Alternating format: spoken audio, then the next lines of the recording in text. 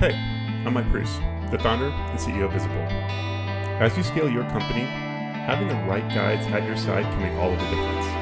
Each episode will talk to fellow founders, investors, and experts. We'll dive into their zone of genius, as well as hear about their past mistakes to give you a better chance of success. This podcast is for founders by founders. This is The Founders Forward.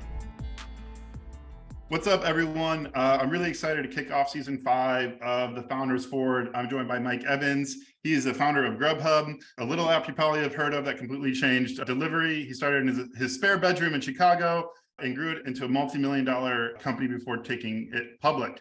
Since he's left Grubhub, he's rode his bike across the entire United States, started a company called Fixter, which is really focused on on-demand handy person service, focused on social impact.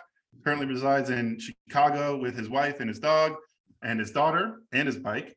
And yeah, today we're going to be talking about his memoir, Hangry. It's coming out November 1st. I feel kind of cool because I got like this advanced copy here that says like, please tell us if you're going to quote this thing. And it really tells his founder journey and his how he started Grubhub, and then intertwines his adventure across the United States on his recumbent bike, riding it from ocean to ocean. Mike, thanks so much for joining us. Yeah, thanks for having me on. Did I miss anything there? No, I mean, that's pretty much it. I started this I wanted a pizza, started an app, solved that problem. And now I don't really like fixing things on my Saturday afternoons. And so I started a company to solve that problem. So that's pretty, and I wrote a book about the first one. Maybe I'll do a sequel later about the second journey. Okay. Awesome. Like one of the things I love in the book that started out, I want to talk about quitting. It seems like you have a thing for quitting, which might not be a bad thing, because you talk about the difference of quitting and giving up. What is the distinction between the two? Yeah. So first of all, I want to say that like I'm a big believer in tenacity and like working hard at things and blasting through obstacles. When I talk about quitting, what I'm talking about is, a lot of us, all of us, it is the human journey to find yourself in situations where the effort that you're putting forward towards work or family or whatever, but it certainly is especially true in startups, the work that you're putting forward isn't necessarily getting you towards the place you want to get in terms of where your goals are. And there are really only two options when you get to that point: either change your activity or change your goals. And so when I talk about quitting, I'm talking about that second one. I'm talking about, I say in the book, entrepreneurs need to be good at quitting things. And what I mean by that is, we try things, we experiment, we're out there trying to be risk tolerant and make new things for people. And it's true outside of just business as well. And if it turns out that the effort you're putting forward and the experiments you're trying, the things that you're doing aren't working, don't keep doing them. Don't just keep beating your head against the wall. And so that's what I talk about when I talk about quitting. Giving up is something different. Giving up is when your goals haven't changed, and actually the things that you should be doing might be getting you towards that goal, and you just don't get off the couch. That's giving up. And I don't think that's good. But I think the stigma associated with quitting can be a problem because you got to sort of let the past be the past and work towards whatever your goals are right now. Yeah. And so you quit your job so you could start Grubhub. And I want to say, if I recall from the book, like how long were you going at it solo? Was it you started in 2004? How long were you going at this thing more or less solo before Matt came on? Was it like 2.5 years? Yeah, so I started the first version of the website was in 2002, and then I quit my job, and so I actually was sort of doing it on the side as like a side hustle for about a year, and then it was like late 2002 they started, and so it was like early 2004, just over a year. It was just over a year. It was like 14 months that I quit my job, and then I ran it. Then I was solo for just over 2 years before Matt joined. Sorry, that's not quite accurate. Matt was with me for the whole journey. He came on full time in 2006. I should be accurate about that, and I say that in the book. Yeah. What what is it like? We talk about tenacity. You're doing this thing by yourself for more or less. Have some support from Matt and before he comes on full time. But what is your psyche like as you're trying to experiment getting restaurants signed up on Grubhub? Yeah, at first it was just a delivery guide. It was a subscription-based delivery guide. There was no ordering, phone or online or anything. I was just trying. It was just trying to solve the problem of discovery, because you couldn't find out the restaurants that deliver to your address, which seems mind-boggling now, given the like pervasiveness of not just Google Maps, but several different map systems. Like it just the idea that you couldn't even find the information is a little bit mind-boggling now. And so that was the original thing I was doing. And so at first it was really about sales. It was really about I'm not the initial sort of investment that I made, like the cash that Matt put in, wasn't enough to just like pay myself a reasonable salary. And so I had to sign restaurants up for this subscription basis. And so like it wasn't like a metaphorical hunger. Like I had to sell to eat. And I had stopped paying off my student loans. I just stopped paying the bill. Like I needed to make some money. And that really drove me to get good at sales. It was the need to get good at sales that eventually drove like what customers were wanting from me is what drove the actual adoption of online ordering and switching to a transactional platform. But ultimately I was following the customers. Yeah. And kind of along that theme of like, I guess the opposite of quitting or giving up is like this idea in the book of just starting or just doing something. And I think it's great just advice or mentality in general, especially for founders and entrepreneurs. I'm going to call out kind of 4 or 3 things here that I saw in the book, and then I'll hit you up with a question here. But there's a quote from your professor at MIT, Amar Bose, like the founder of Bose, and he said, "The only great way to make a speaker is just to go ahead and make a bad one, knowing that it won't be perfect. Iteration and observation are key." I think you mentioned the best way to start is just to start, and then you end with like just start, make the thing, sell the customer, start. Or then like maybe related to that is you're hiring your first sales rep as you try to launch the San Francisco market. I believe it was Tyler, and you have like a 15-minute interview, and then you're like, all right, let's go. We're gonna go pitch a restaurant. Just like, all right, we're just gonna put the rubber meets the road right now, and like you're just gonna go show me how you do this thing. So I guess one that really was resonating with too is like, do you find that like some founders, even if they're currently founders or potential ones, like are we overthinking things and try to get like legal docs set up and all of this other like process in place before we actually just go and do something? Yeah, I mean, I think ultimately, whether you're talking about quitting because you're stuck doing something that's no longer working, or whether you're talking about starting something because you have an idea and you want to get going, I think inertia is the enemy in either case. Like action is the thing that you want in either case. And yeah, I'm a big fan of just starting it. And I started the business before I had a business license. I got fined really bad for that. It is not something that I necessarily recommend everybody does, but I got fined on a business that was generating revenue, so I could pay the fine. So it was actually not that big a deal. And then you know, as we got larger, I was obviously more careful about crossing all the T's and dotting the I's before I just like went charging into a new state or new city. But like generally, yes, like the idea that you can spend, I mean, the biggest waste of time is like market research, like going and asking people, hey, would you buy this thing? Nobody's going to say no to you. Everyone's so excited about this idea that like I asked 10 people and they all said they'd buy. When you go back to them a month later with an actual product, 0 of them give you money. Like the much more important signal than somebody saying they would buy something is they bought it. They actually bought it. Like this is actually my beef with the NPS score, right? Like the NPS score, the reason I think it's a bullshit metric is because you're asking people if they would refer you. And actually a much better metric is ask everyone to refer you and measure what percentage do, right? Like that's a way more powerful signal than would you do something.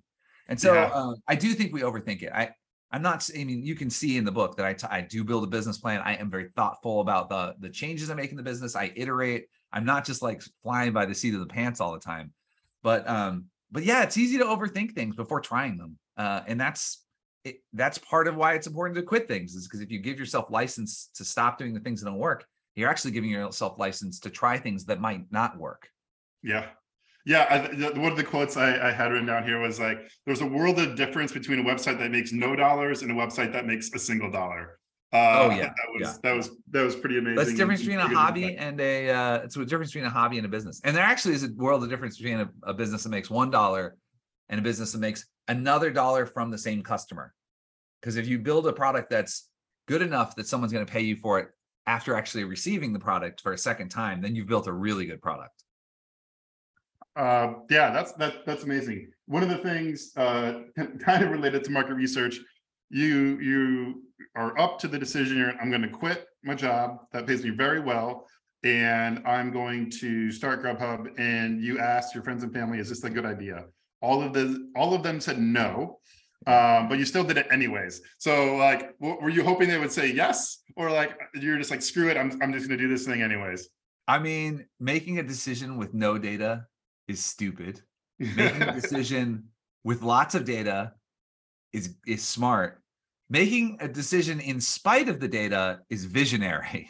This is how I justify some of my more outrageous risks that I've taken in my life.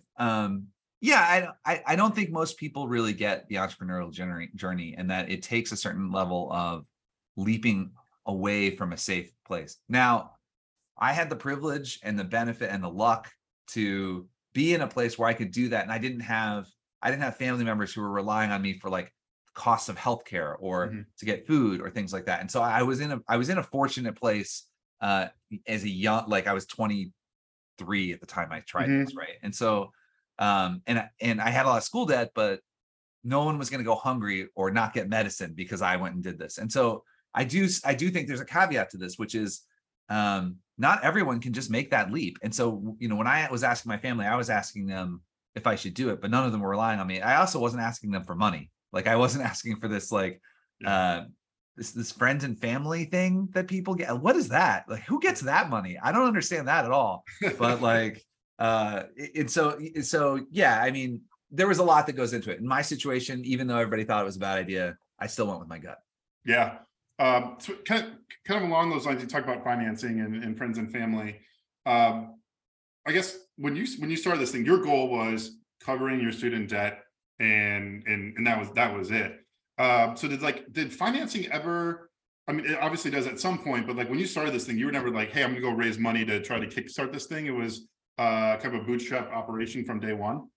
It literally didn't dawn on me that I might take venture capital investment dollars until a couple years into the business. We were making, we were probably generating about 300,000 in revenue from bootstrapping the business before we took our first investment cash, and we were profitable. And actually, this is very strange about Grubhub. I've never heard of any other business doing that before the Series A, B, C, E, and IPO. Before each of those events, we were profitable, and so we kept taking money and then growing fast enough to get back to profitability, and then taking more money and grow. And it's just a very atypical journey.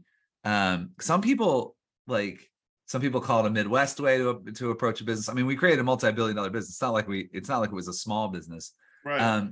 And depending on how sort of frothy the venture capital cycle is at the moment, that's either really looked down upon, or in the current environment, it's really really prized.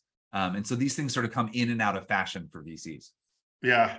You're how much capital did you raise in total? Because like the economics are mind blowing of like how much you raised the companies today that have gone public. Like, do you remember the number in total before you IPO? It was 81 million in total. Our bank account, when we raised the $31 million in our Series C and D combined, because those happened within 2 weeks of each other, we never dropped below $20 million in the bank account. So we only spent 11 of it. And then, so that was 31. Well, we really spent, let me break this down. It was 14 million that we actually spent to get to the IPO scale. We raised another 50 million specifically for the purchase of campus food. So that didn't really go into the investment of like growing the business. So it was really like 14 million total that we spent on investing in the business, and the business IPO'd for 2.6 billion. Yeah. So it was pretty good return. Yeah. I think so. When you finally figure out like, hey, we're going to go maybe raise some capital for this thing, you get some sage advice around this idea of like, hey, the main benefit of raising money is not the cash itself, but the advice from the table around you, and they can help you see your gaps. So I'd be curious to hear like, where did you get the most value from your outside board members and investors that you were working with?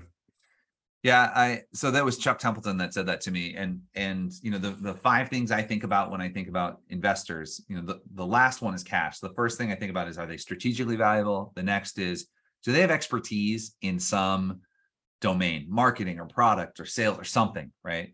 Can they connect me to other executives that like, do they know people that they can introduce me to as the team grows?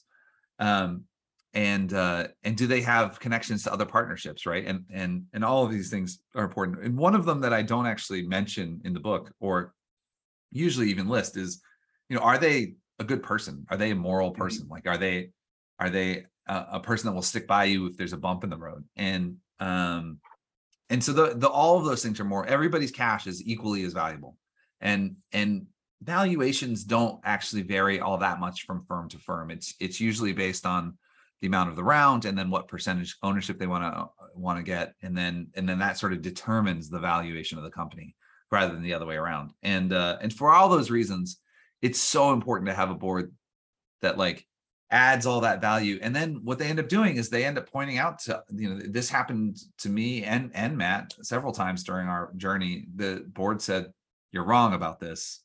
You need to like make a change in direction."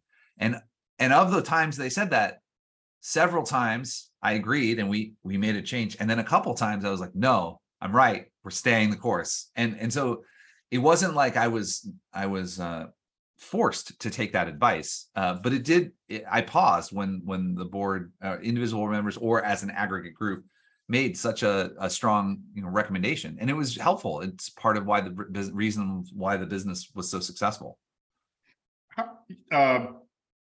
That's amazing. I love the 5 things you mentioned. Getting a term sheet is incredibly hard. I think the data suggests like most founders only get 1 term sheet, right? So it's hard for me to be like investor A and investor B. B is a better person and meets these criteria. Like the reality is, I kind of got 1 person here, and it's either this or nothing. How do you think about that, and like what advice or just like mental models do you put around like that scenario?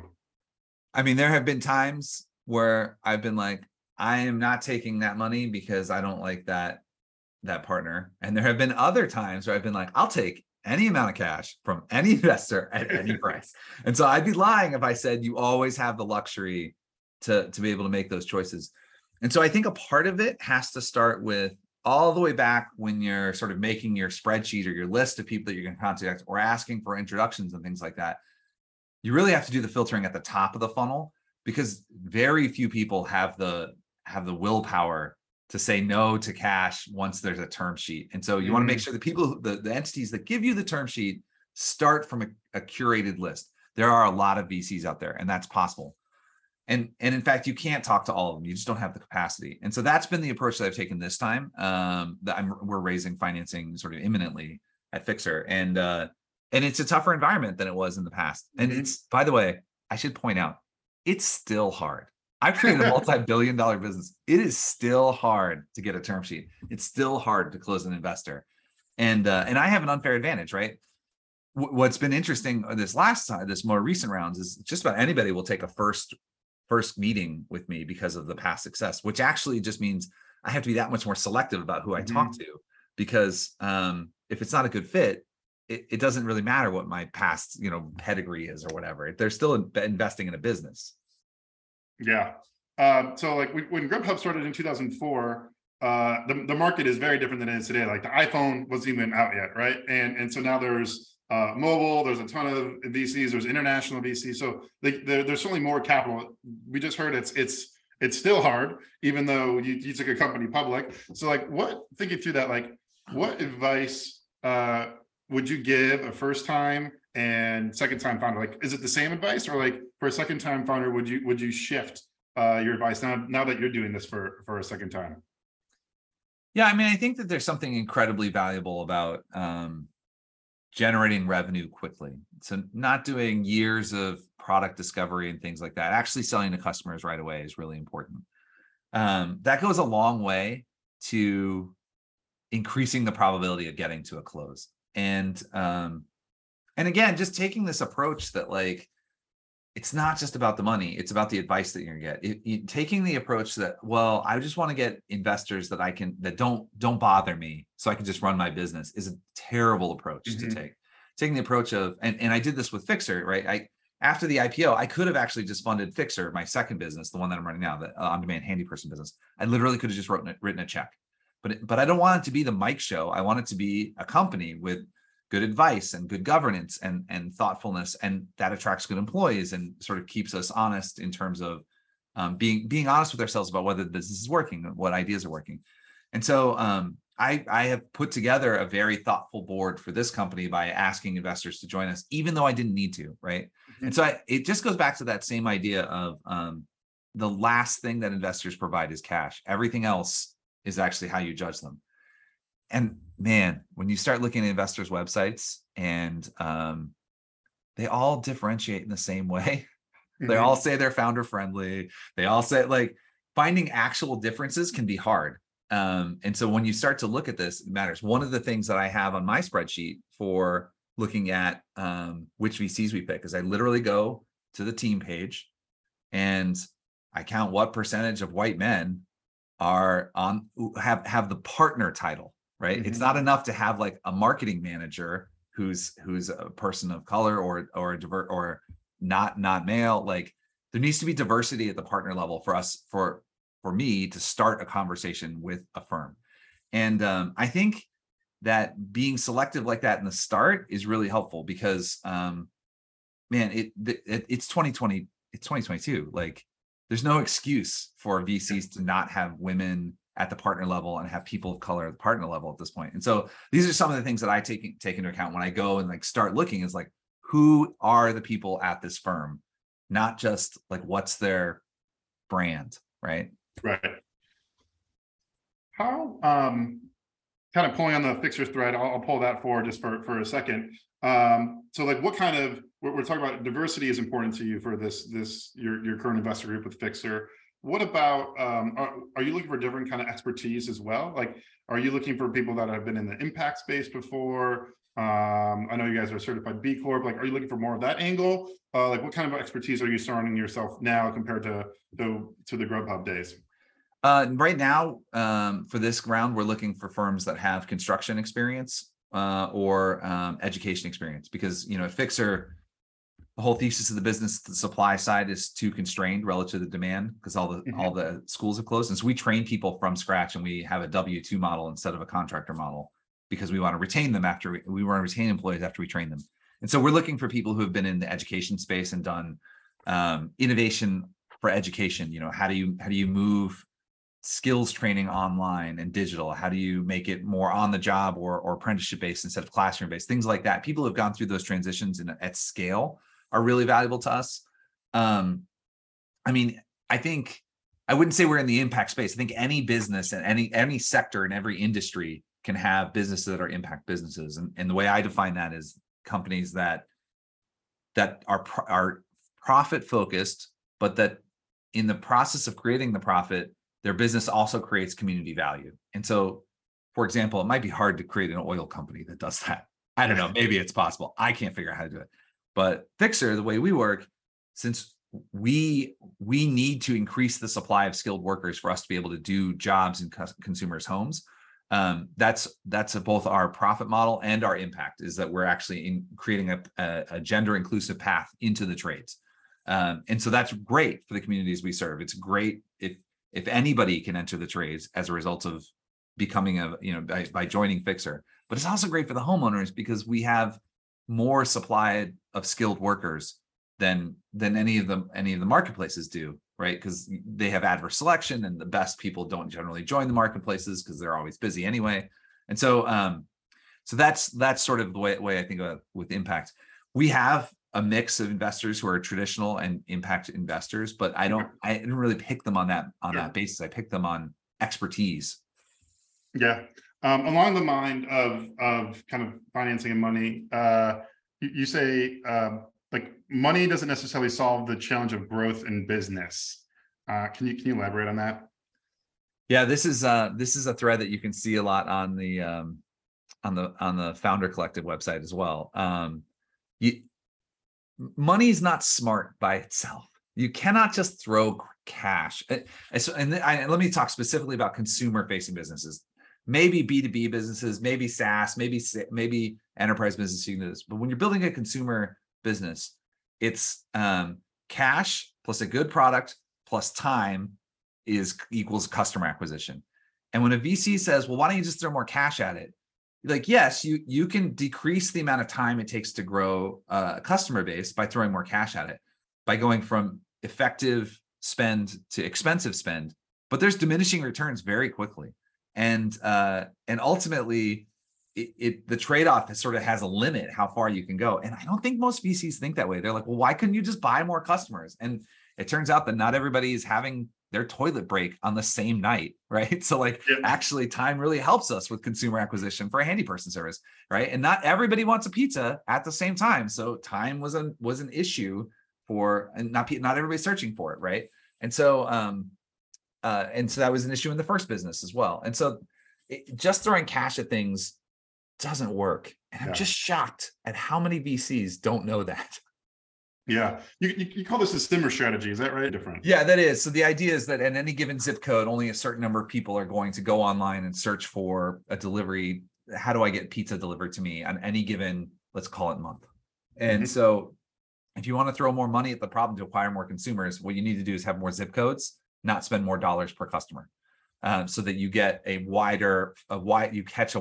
a wider net of people to find your service and to adopt your service. And so that's what the simmer strategy was to go wide from a city expansion perspective instead of go deep in any individual city. There's a balance, right? It's not an exact science, right? You do want some depth in each city. But that was the strategy that we used when we raised the $11 million from Benchmark. And we went from, I think we went from 14 cities at that point to like 200 in like 2 years. Yeah. What kind of along that thread of consumer brand and being a consumer company, you talk about, I think it was like 13% of deliveries get messed up for some reason or another. Isn't that horrible? Yeah, it's such a high number. It's crazy. Such an error-prone process. It's terrible. It's bad. But I'll never forget. I think I was living in San Francisco at the time, and something got messed up with the delivery, and I ordered it on Grubhub. And like I called, and it's like someone at Grubhub answered. It's like, hey, Mike, yeah, we're fixing this problem. Don't worry about it. And by the way, they made it right in some way. And I was like, shit, that's like a magical experience. And I had this question or this idea of like when something goes wrong, make the resolution more memorable than the problem. That was something you guys learned from, I think, a restaurateur in Chicago. How have you taken that and applied that to customer support? And the customer experience and either Fixer or Grubhub? Yeah, I mean, this idea of how you make an apology and how you make a customer service recovery, the idea that the recovery has to be more memorable than the original problem, and the idea of a two-part apology where you fix the problem right away and then you look at the systems underneath it that caused it so that the problem doesn't happen the second time. Rinse and repeat, right? So if you do that again and again and again, if you do both parts, you end up solving problems for customers. More importantly, you remove for the next 100 customers who would have had that problem, you're removing it before it was even a problem. And so the product continues to iterate and get better. And what's crazy is when you're growing at if you're growing at like some ridiculous growth rate like we were, right? We were growing 3 or 4x per year at one point, maybe not quite 4x, but like 3x per year.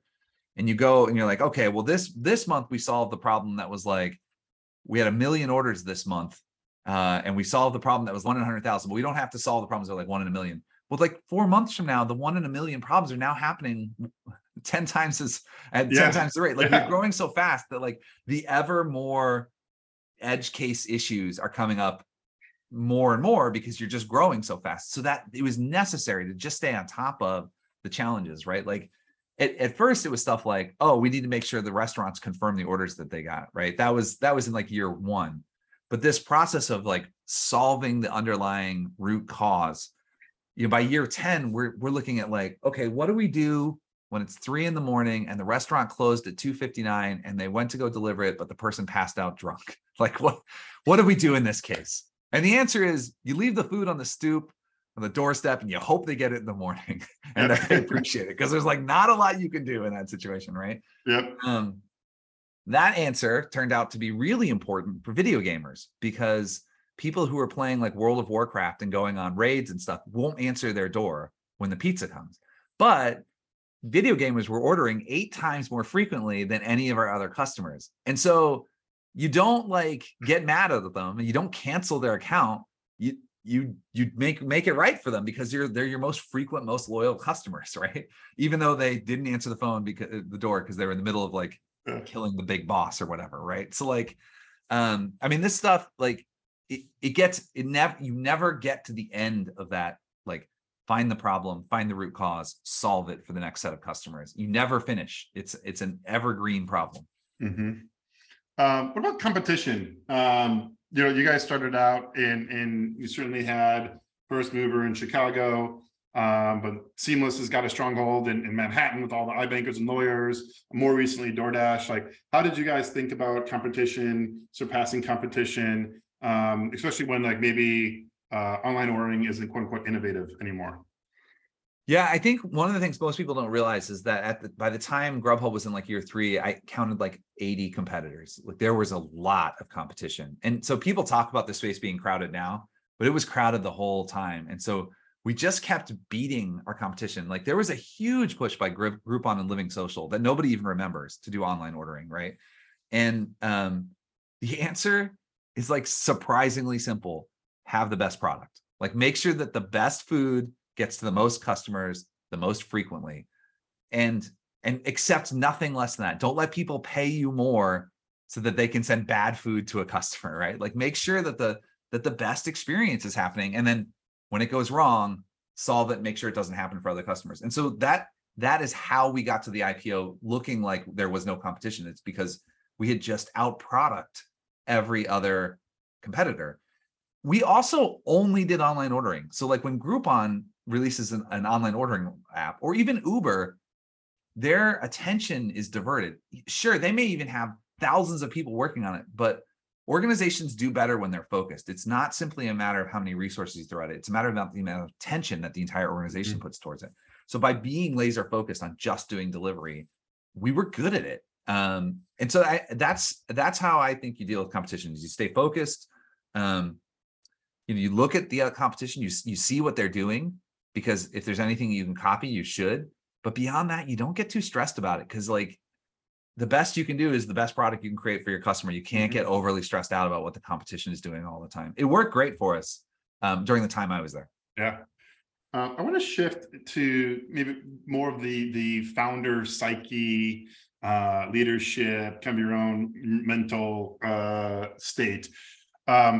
I got a sense in the book that you suppressed a lot of things in search of, or in good of the greater goal. Like maybe an employee came to you in talking in a way that you want to be spoken to, but you kind of let things go and you like suppressed it because like, hey, you know what?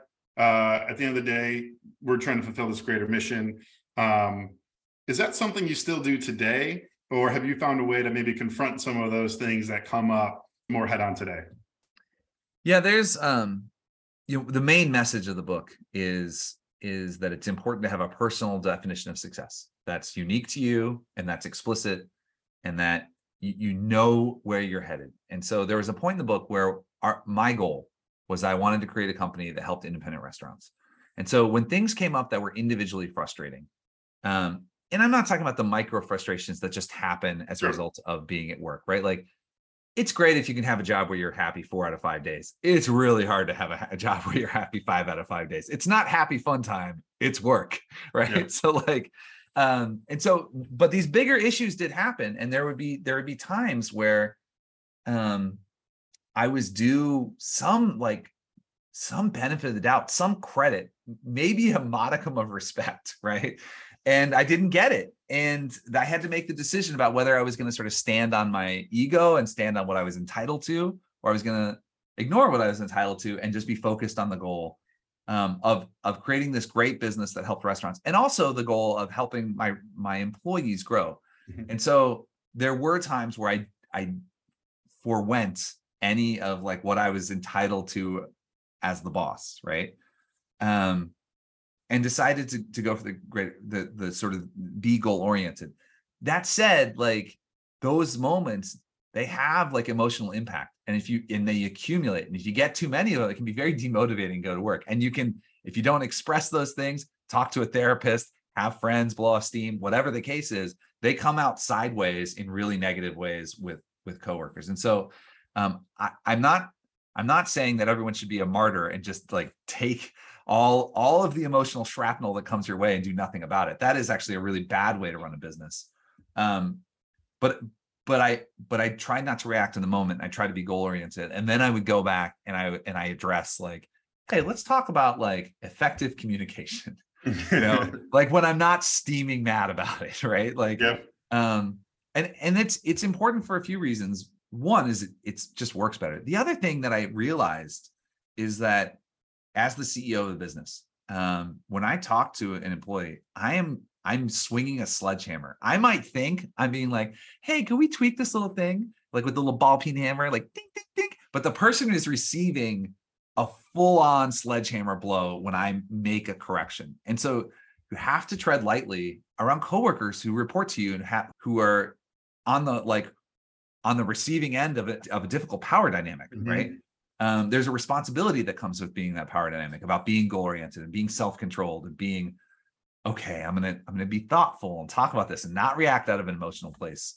It is a necessary trait for a leader to be good, to continue to get good at that over time. Nobody's perfect. I have snapped at people. I still do it. But yeah, I think being goal-oriented is that's my North Star. That's where I try to go. Is there anything you've done over the years to sharpen those leadership skills of like not reacting in the moment, waiting to the next day to react to something? Or is it just something you just like practice, you're just doing it more and more and being more conscious about it? Yeah, I mean, mindfulness helps. I mean, it's really like mindfulness and mental health helps. Certainly having a coach or a therapist to talk to is really helpful. That helps when you can remove yourself from the moment, think about it. But there are times when you actually need somebody to call your bullshit in the moment. And so you have to create an environment where people are encouraged to speak up, that you're not just getting yes men and yes women, yes people like who are reporting to you. Like you need people who have the authority and the empowerment to tell you when you're messing something up or when you're treating someone poorly. I have an example of this. We have core values at Fixer, right? One of them is respect. And when someone is disrespectful to someone else in our organization, we talk about it. And we talk about whether or not we're going to have some sort of there's going to be some detrimental effect in their career. I've gotten a respect violation at work. The CEO has gotten a respect violation at work, and someone called me on it, and it went into the grid, and we talked about it, and I apologized for the person because I was disrespectful to them in the heat of a moment one time. And so I think it's critical to have people who can challenge you. Especially in those interpersonal interactions, because everyone can mess those up. Everyone will mess those up. There's also got to be some grace, right? And if you're in the receiving end of it, you're also going to be giving it, right? Like you're going to be understanding of people when they have little blowups or minor infractions or whatever. Like not everything's like the end of the world, right? You have a conversation about it, move on. Yeah. Talking about relationships, you're pretty open about the ups and downs you had with your wife as you started Grubhub and scaled it, and how that put some maybe life decisions for moving or her career aspirations on hold. As you've since left Grubhub and started a new company and had time to reflect, is there anything as you look back on that, or with Fixer now, that you're doing differently as you think about your home life versus your work life? Yeah, I think a lot of the decisions about the first time around, I made two mistakes. I made 100 mistakes. I made 1,000 mistakes. Two that come to mind relevant to this conversation. The first is that I didn't know what level of commitment the company was going to demand from me, especially not as it was starting, but actually as it got really successful. There were a lot more demands on me because I wanted to see it through to the end. And the second thing is I didn't really have a conversation with that about people who had like a stake in my life and whose those decisions would affect. And so the thing I did the second time around is I was a lot more clear about what boundaries I set for the business, knowing that sometimes those are going to flex and it can be difficult to really predict. And the other thing is I just got to, my wife and I had a conversation where we came to an agreement about what that would look like, and like that we were both on board with it, and that there were boundaries in terms of not limiting her career for the second business the second time around. So I was a little bit more thoughtful and upfront about it. And it wasn't just one conversation. We continue to have that conversation. So it's going way better. There are some ups and downs in the book that I share about in the Grubhub experience. It's going better this time. Yeah. Throughout the book, I also get this, I'll let you use the right word here. I'm not sure if it's like remorse or regret, but towards the end of like uncapping restaurants and some of the things with the gig drivers. And then you go on this journey and riding your recumbent bike across the states. Was some of that the reason why you ended up starting Fixer, or were these like you kind of took what you learned there and then you had another problem? You're like, all right, how do I meld these two things together? Yeah, one of the things I learned. So the business, so Grubhub in 2010. Our goal was to help independent restaurants. Like that's what I was trying. That was my personal goal. The mission of the business was slightly different, which was making delivery better, right? So the two weren't quite in line. And this ends up being true with any strong founder at any organization. You end up building kind of a cult of personality around you. People are attracted to those ideas. And so then when that person leaves, the motive for that decreases. Now, there may be other people in the organization who are still doing that. I don't want to say that like it was all me at Grubhub that was doing that. I don't want to give that idea. But what wasn't true is it wasn't codified in the culture, in the bylaws of the organization. It wasn't codified in the composition of the board. It wasn't codified in the ownership structure, which was a public company. And so the difference the second time around, and I have some regret about that because we were on the right path, but it was what we had chosen to do, but it wasn't in our DNA. And I mean, Google tried this, right? They said, don't be evil. They tried to put it in their DNA, and maybe they succeeded, maybe they didn't. Who knows? I'll leave that up for an exercise for the listener. But like the second time around, we're a public benefit corporation. We literally exist for two reasons: to create we exist to create stakeholder return instead of shareholder return. And stakeholders are defined as the communities we serve in terms of the diversity and quantity of skilled tradespeople, the tradespeople themselves, and then the shareholders. And those things are of equal value to the company. I mean, it's a pretty radical way to go about structuring a company. I'll say this about businesses: they are a huge lever for social change, regardless of whether you want them to be or not. And so if you're not intentional about it, that can be positive, that can be negative. It could be, who knows what it's going to be if you're not thinking about it, right? And so because they change the communities in which we serve, in which we operate so drastically sometimes, it's important to think about those things first. So yes, it was a learning. I learned the hard way at Grubhub, and I did have some remorse. I don't think it's regret, but remorse is maybe the right word. Yeah. And so literally the goal of my book, the reason I wrote it, was if I could change 10 founders' ideas about this or thoughts about this, where they think about the impact that they're having on the communities they operate in, and how they want their business to be a lever for social change intentionally instead of implicitly. If 10 people think about that when they start businesses, my book will be a success. Now, sure, I'd like to sell a lot of copies, but like that's literally why I wrote the book, was because I learned it the hard way, and I want someone else to learn it by just reading it in a damn book instead. Yeah, I love that. Does your mission now at Fixer and the company's mission, are they the same or are they different? They're the same. The mission statement is: we fix things, we build people. And what we're trying to do is we're trying to reboot trade education in the United States in a gender inclusive way. And that is going to be really, really good for the people who are involved in it. It's going to be good for the communities we serve. And we're going to make bank. Like, it's all three things. Like, we expect to make a lot of money doing it, but we expect to do it in a way that's really valuable and honorable for the people who are working at the company. What about setting values and mission? Like, is that a day zero activity, you think? Like, hey, I need to get up, start this thing and go sell? Or should I actually start thinking about my values, my mission on day zero before I do any of that? I mean, day -7 was beers at Hop Leaf Bar in Chicago. And that's when we talked about it. Okay. That's the first time we talked about it. We didn't codify anything until we were a year in, and that was on purpose. So we all talked about it. We talked about what we wanted to do. We knew it was going to be an impact business. We knew it was going to be a public benefit corporation with the structure I just talked about. But the actual codification of our mission statement and our values, that happened a year in, and everyone in the company, because we didn't have any fixers when it was just an idea. We wanted the handy people to be involved in the creation of the core values. And so that was an exercise that happened a year in. We shut down the company for a day and had that conversation. And I highly recommend that. That's when there's like 15 to 20 people at the company is the right time to do it. And then it's not just one person's ideas, it's what you came to as a group, as an entity. Awesome. We'll leave it at that. Everyone check out Hangry. Hopefully we can get 10 people so we can cross that goal off your list, Mike. But thanks so much for joining us and sharing your story with us. And congrats on all of the success you're having, the impact you're making now with Fixer. Yeah, thanks a lot. Yeah, you can find Hangry on either Amazon or Barnes & Noble or an independent bookstore, or you can just go to mikeevans.com and there's links there. There it is. Awesome. Thanks, Mike. All right. Thanks a lot for having me.